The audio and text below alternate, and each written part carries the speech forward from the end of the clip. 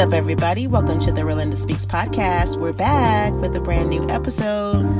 I feel like the time seems to be moving fast, except it's also moving slow. Does that make sense? I feel like we're in this in-between phase of we now have been living in a pandemic, so we fully understand that we're in this unimaginable time, but we've adjusted as best we can considering the circumstances. But also there's just so much uncertainty around the future, and so there's all these conversations right now. Should kids go back to school? Should they not go back to school? Should we be reopening? Should we be closing?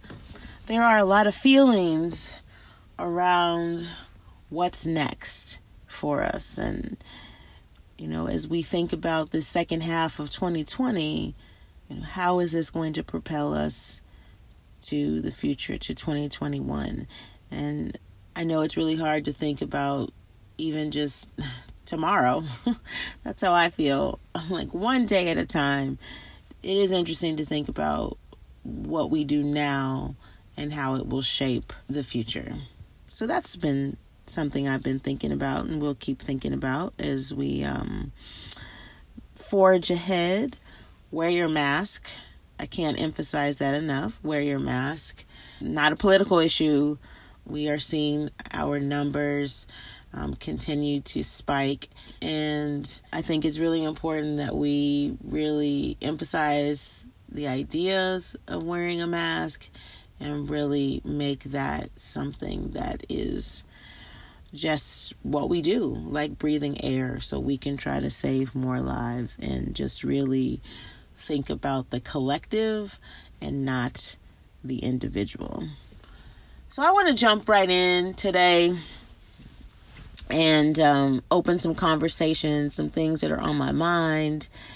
So as I work with various organizations, companies, schools, individuals on how we can build the capacity for conversations around issues of race and racism, I'm seeing people get stuck.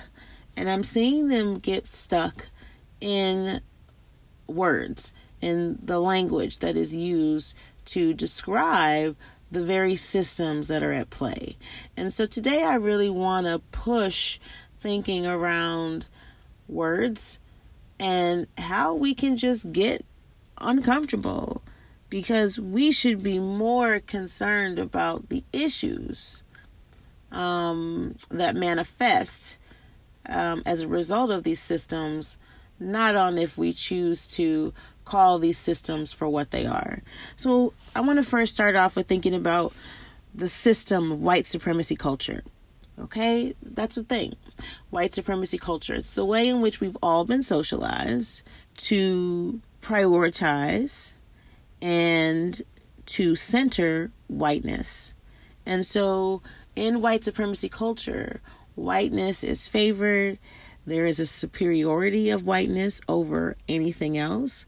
And it has reproduced every sector in society. So if we think about education, if we think about government, if we think about law, all of these institutions have also prioritized whiteness, has elevated whiteness to superiority.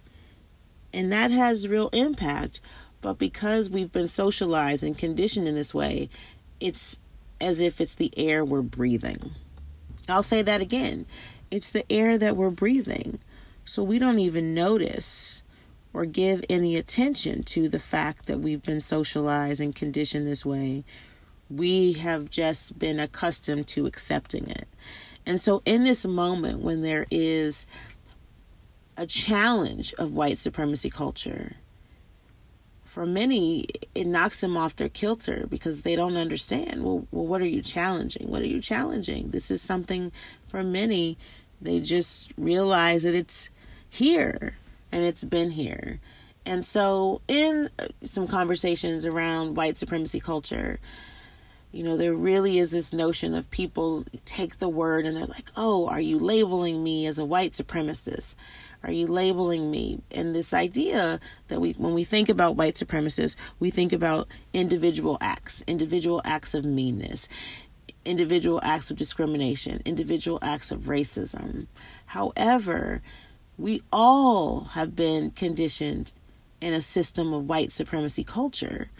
So it's really important that we think systems, not individuals. And how can one move past hearing a word like white supremacy culture and not internalize that that word is being used to describe them, when in actuality it's to describe the system? And so we really have to be bold in how we describe systems if we're actually going to attempt to dismantle them. Let's just think about English, how we've come to learn English and who we categorize as literary giants in the canon, as we call it in academia, the canon. Well, who is revered in the canon is largely a bunch of old dead white guys. And we've just come to accept that that's the canon. That's who we revere. That's who we must teach children in schools to learn. And why is that the canon? Well, it's the canon because in white supremacy culture, it favors whiteness, patriarchy, this dominance that suffocates every sector in society. But because that's what we know, we don't even think to interrogate it because it's the air that we're breathing. And now we're in this moment where we are interrogating and we are questioning for many. I've been doing this. I feel like I'm that kid growing up where I would always question these things. And here I am as an adult still doing the same thing, still on brand. But this idea of how can we in this moment decenter whiteness? How can we decenter whiteness? And that takes work because we all have been socialized and conditioned in this way. I think it's really important that we think about, and again, not internalize these descriptions and descriptors of a system. And I think that that's really hard. I think that's where people get stuck. I think that's where a lot of white people get stuck, of not internalizing. Okay, you're talking about the system white supremacy culture. You're not actually calling me a white supremacist. And there are those folks that are actually white supremacists. We know this, right? But if we could recognize that we all are in a system of white supremacy, then it helps us to really think about how can we participate in interrogating, disrupting, and dismantling that system. And so I really want to encourage people to think about systems and how individual acts, right, contribute to a system, but it's the system that plays out. And so I've been thinking a lot about this in relationship to Breonna Taylor, whose murderers have still not been charged, arrested, fired. Earlier this week, you had protesters who were protesting in her honor to call for justice for Breonna Taylor in Kentucky. And 87 protesters peacefully went to the Attorney General's home. They sat on the lawn. They were together, locking hands. And they were all arrested and charged with felonies. And so it got me thinking about the fact that there are more people that have been arrested for protesting Breonna Taylor's brutal murder, where she was shot over 8 times, than the folks who actually killed Breonna Taylor. So let that sink in for a second. These systems, our justice system, is biased, it is rife with systemic racism. And so it's this interesting piece of why we have to stay engaged, because this is happening and it continues to happen. And so I want to bring attention to this idea of we have to decenter whiteness. We have to call it what it is and understand that it's a description of a system. And that's how we can begin to work on dismantling the system. I'm going to break down some terms for all of you, just so that we're all on the same page with the language that we're using when we think about diversity, equity, inclusion, and justice work. Take a listen. A new term that you may have seen that's coming up is something known as BIPOC, B-I-P-O-C, and that is an acronym that stands for Black, Indigenous, People of Color. And the reason why the BIPOC term has emerged is because there was this, in the last 5 years or so, this overarching umbrella of POC, People of Color. And what was happening when that word was being used, whether it was in journalism or writings and other spaces, when the words POC were used, it actually began to have an erasure on bringing attention to the specific challenges that Black and Indigenous folks were experiencing in this country. And so when the label POC started to get thrown out there, many scholars were saying, there's this erasure and there's not this attention to the historical marginalization of Black and Indigenous people here in the United States and globally as well, but specifically attention to the United States. And so BIPOC emerged as a way to say Black, Indigenous, people of color, recognizing, right, in the system of white supremacy culture, there are groups that are marginalized, oppressed historically, and also current day. So when you see BIPOC, now you know what it means. I also want to break down the word intersectionality. You probably have heard it. What is it? How does it show up? So intersectionality for me, the best way that I can explain it is to really share my own experience.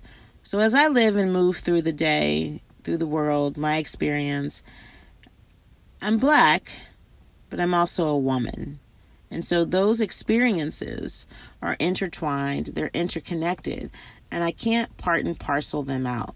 So when I show up in spaces, I have to contend with my gender, but I also have to contend with my racial identity as a Black woman. And intersectionality is this idea that oppression is interlinked with respect to identity. And so my experience is compounded for not only being Black, but also as a woman.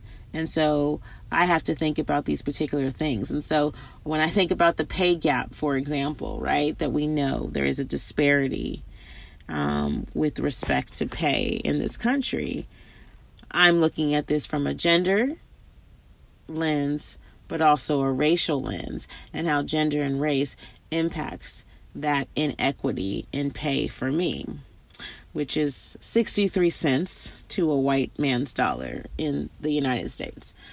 And so I offer intersectionality because it really gives us a more nuanced perspective around identity, but also gives more context around the specific challenges that marginalized groups and people face in thinking about upward social mobility within societies. And so I was just looking at this, something that was written that was sent to me, and it said, do you notice that when Black women speak, instead of reflection, there's always a rebuttal? And I said, ooh, That's good. And so true in my experience. This idea of I can't just be listened to. I have to show up in spaces where I have to prove, either through my academic background, schools I've attended, I have to really push in ways to be heard, to be seen. That's very different from my white female counterparts. And that's real, y'all. And so when I think about this piece of intersectionality, it really connects to the historical experiences, but also the day-to-day experiences that many Black women like myself, who are in leadership positions in various fields, that we are faced with this. And so that's, again, thinking about white supremacy culture and how that plays a role in even who we choose to listen to, who we choose to let lead us, who we choose to support. And so that's why we have to really dig deep and do some real work, because it's there, like the air we're breathing.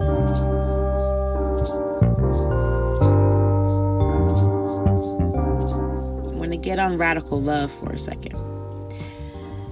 When someone calls you out, when someone takes the time to say, hey, what you're doing is wrong right now,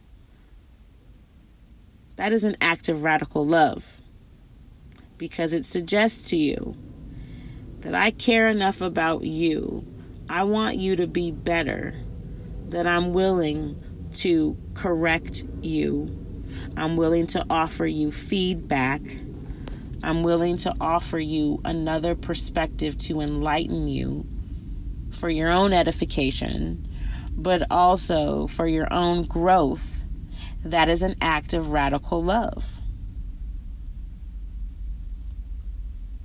Because I do that all the time, and there's this people take it personal as a personal attack. It's not a personal attack. It's an act of radical love. When you know better, you do better. I want you to be better. So the radical love from me can manifest in a radical change in you. I'll say that again. The radical love from me can spark radical change in you. So when you get called out, you get called out. But I'm only here for your growth. I'm here to hold you accountable. And I'm here because we all want to see radical change in our world. And if we're going to change this thing for the better, it means we got to do it different. It means we can't do the same old, same old. It means we got to do it different. And we have to set those expectations for ourselves, but also for the people around us. Radical love produces radical change. So we just got to keep working. We got to keep working. Even when we are exhausted, we have to keep doing the work on self. So I'm going to keep pushing you, holding you accountable so that we can get this thing right.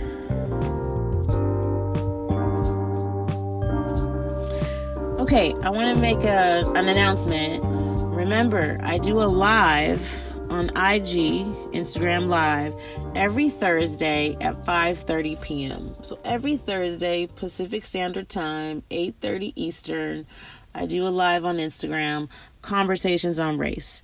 And so it's ongoing. It's going to continue.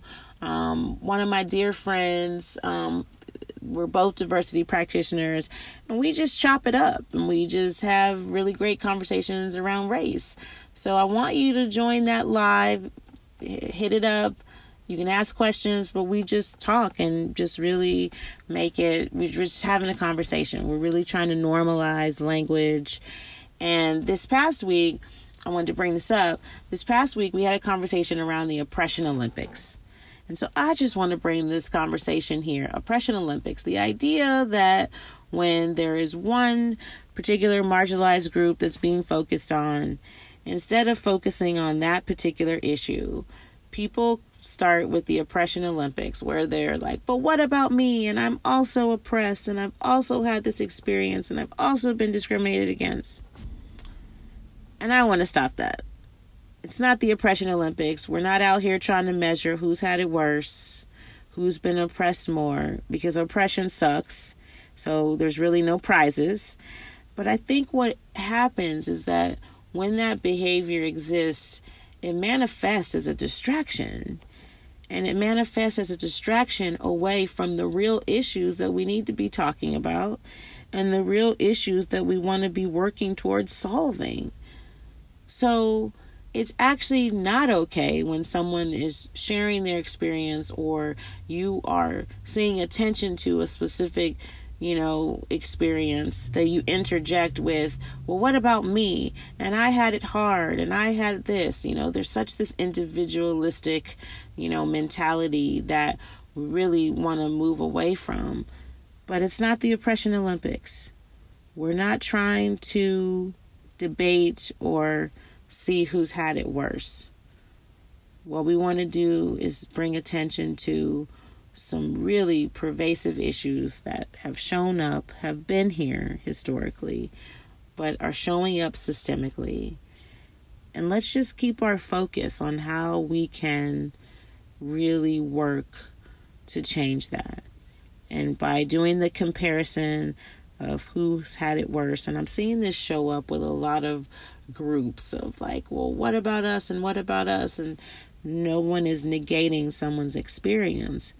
But we do need to focus, and we need to offer support, and we need to recognize that when we participate in Oppression Olympics, we actually are creating a distraction.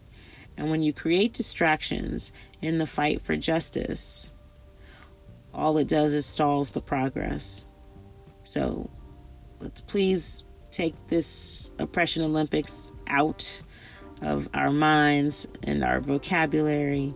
And let's really think about how we can work as a collective to really address these systemic issues that right now are having impact specifically on the Black community and other communities of color. But also, let's recognize that when we uphold the system of white supremacy culture, we all lose. We are all losing out. And so this idea of none of us are free until we are all free. So that's it for today, fam. I appreciate you rocking with me as always.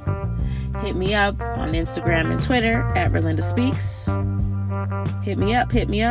Leave a review on the podcast. I want to know what you're thinking. You can even support the podcast by hitting up patreon.com/Relinda. I appreciate the support. Take care. Be well.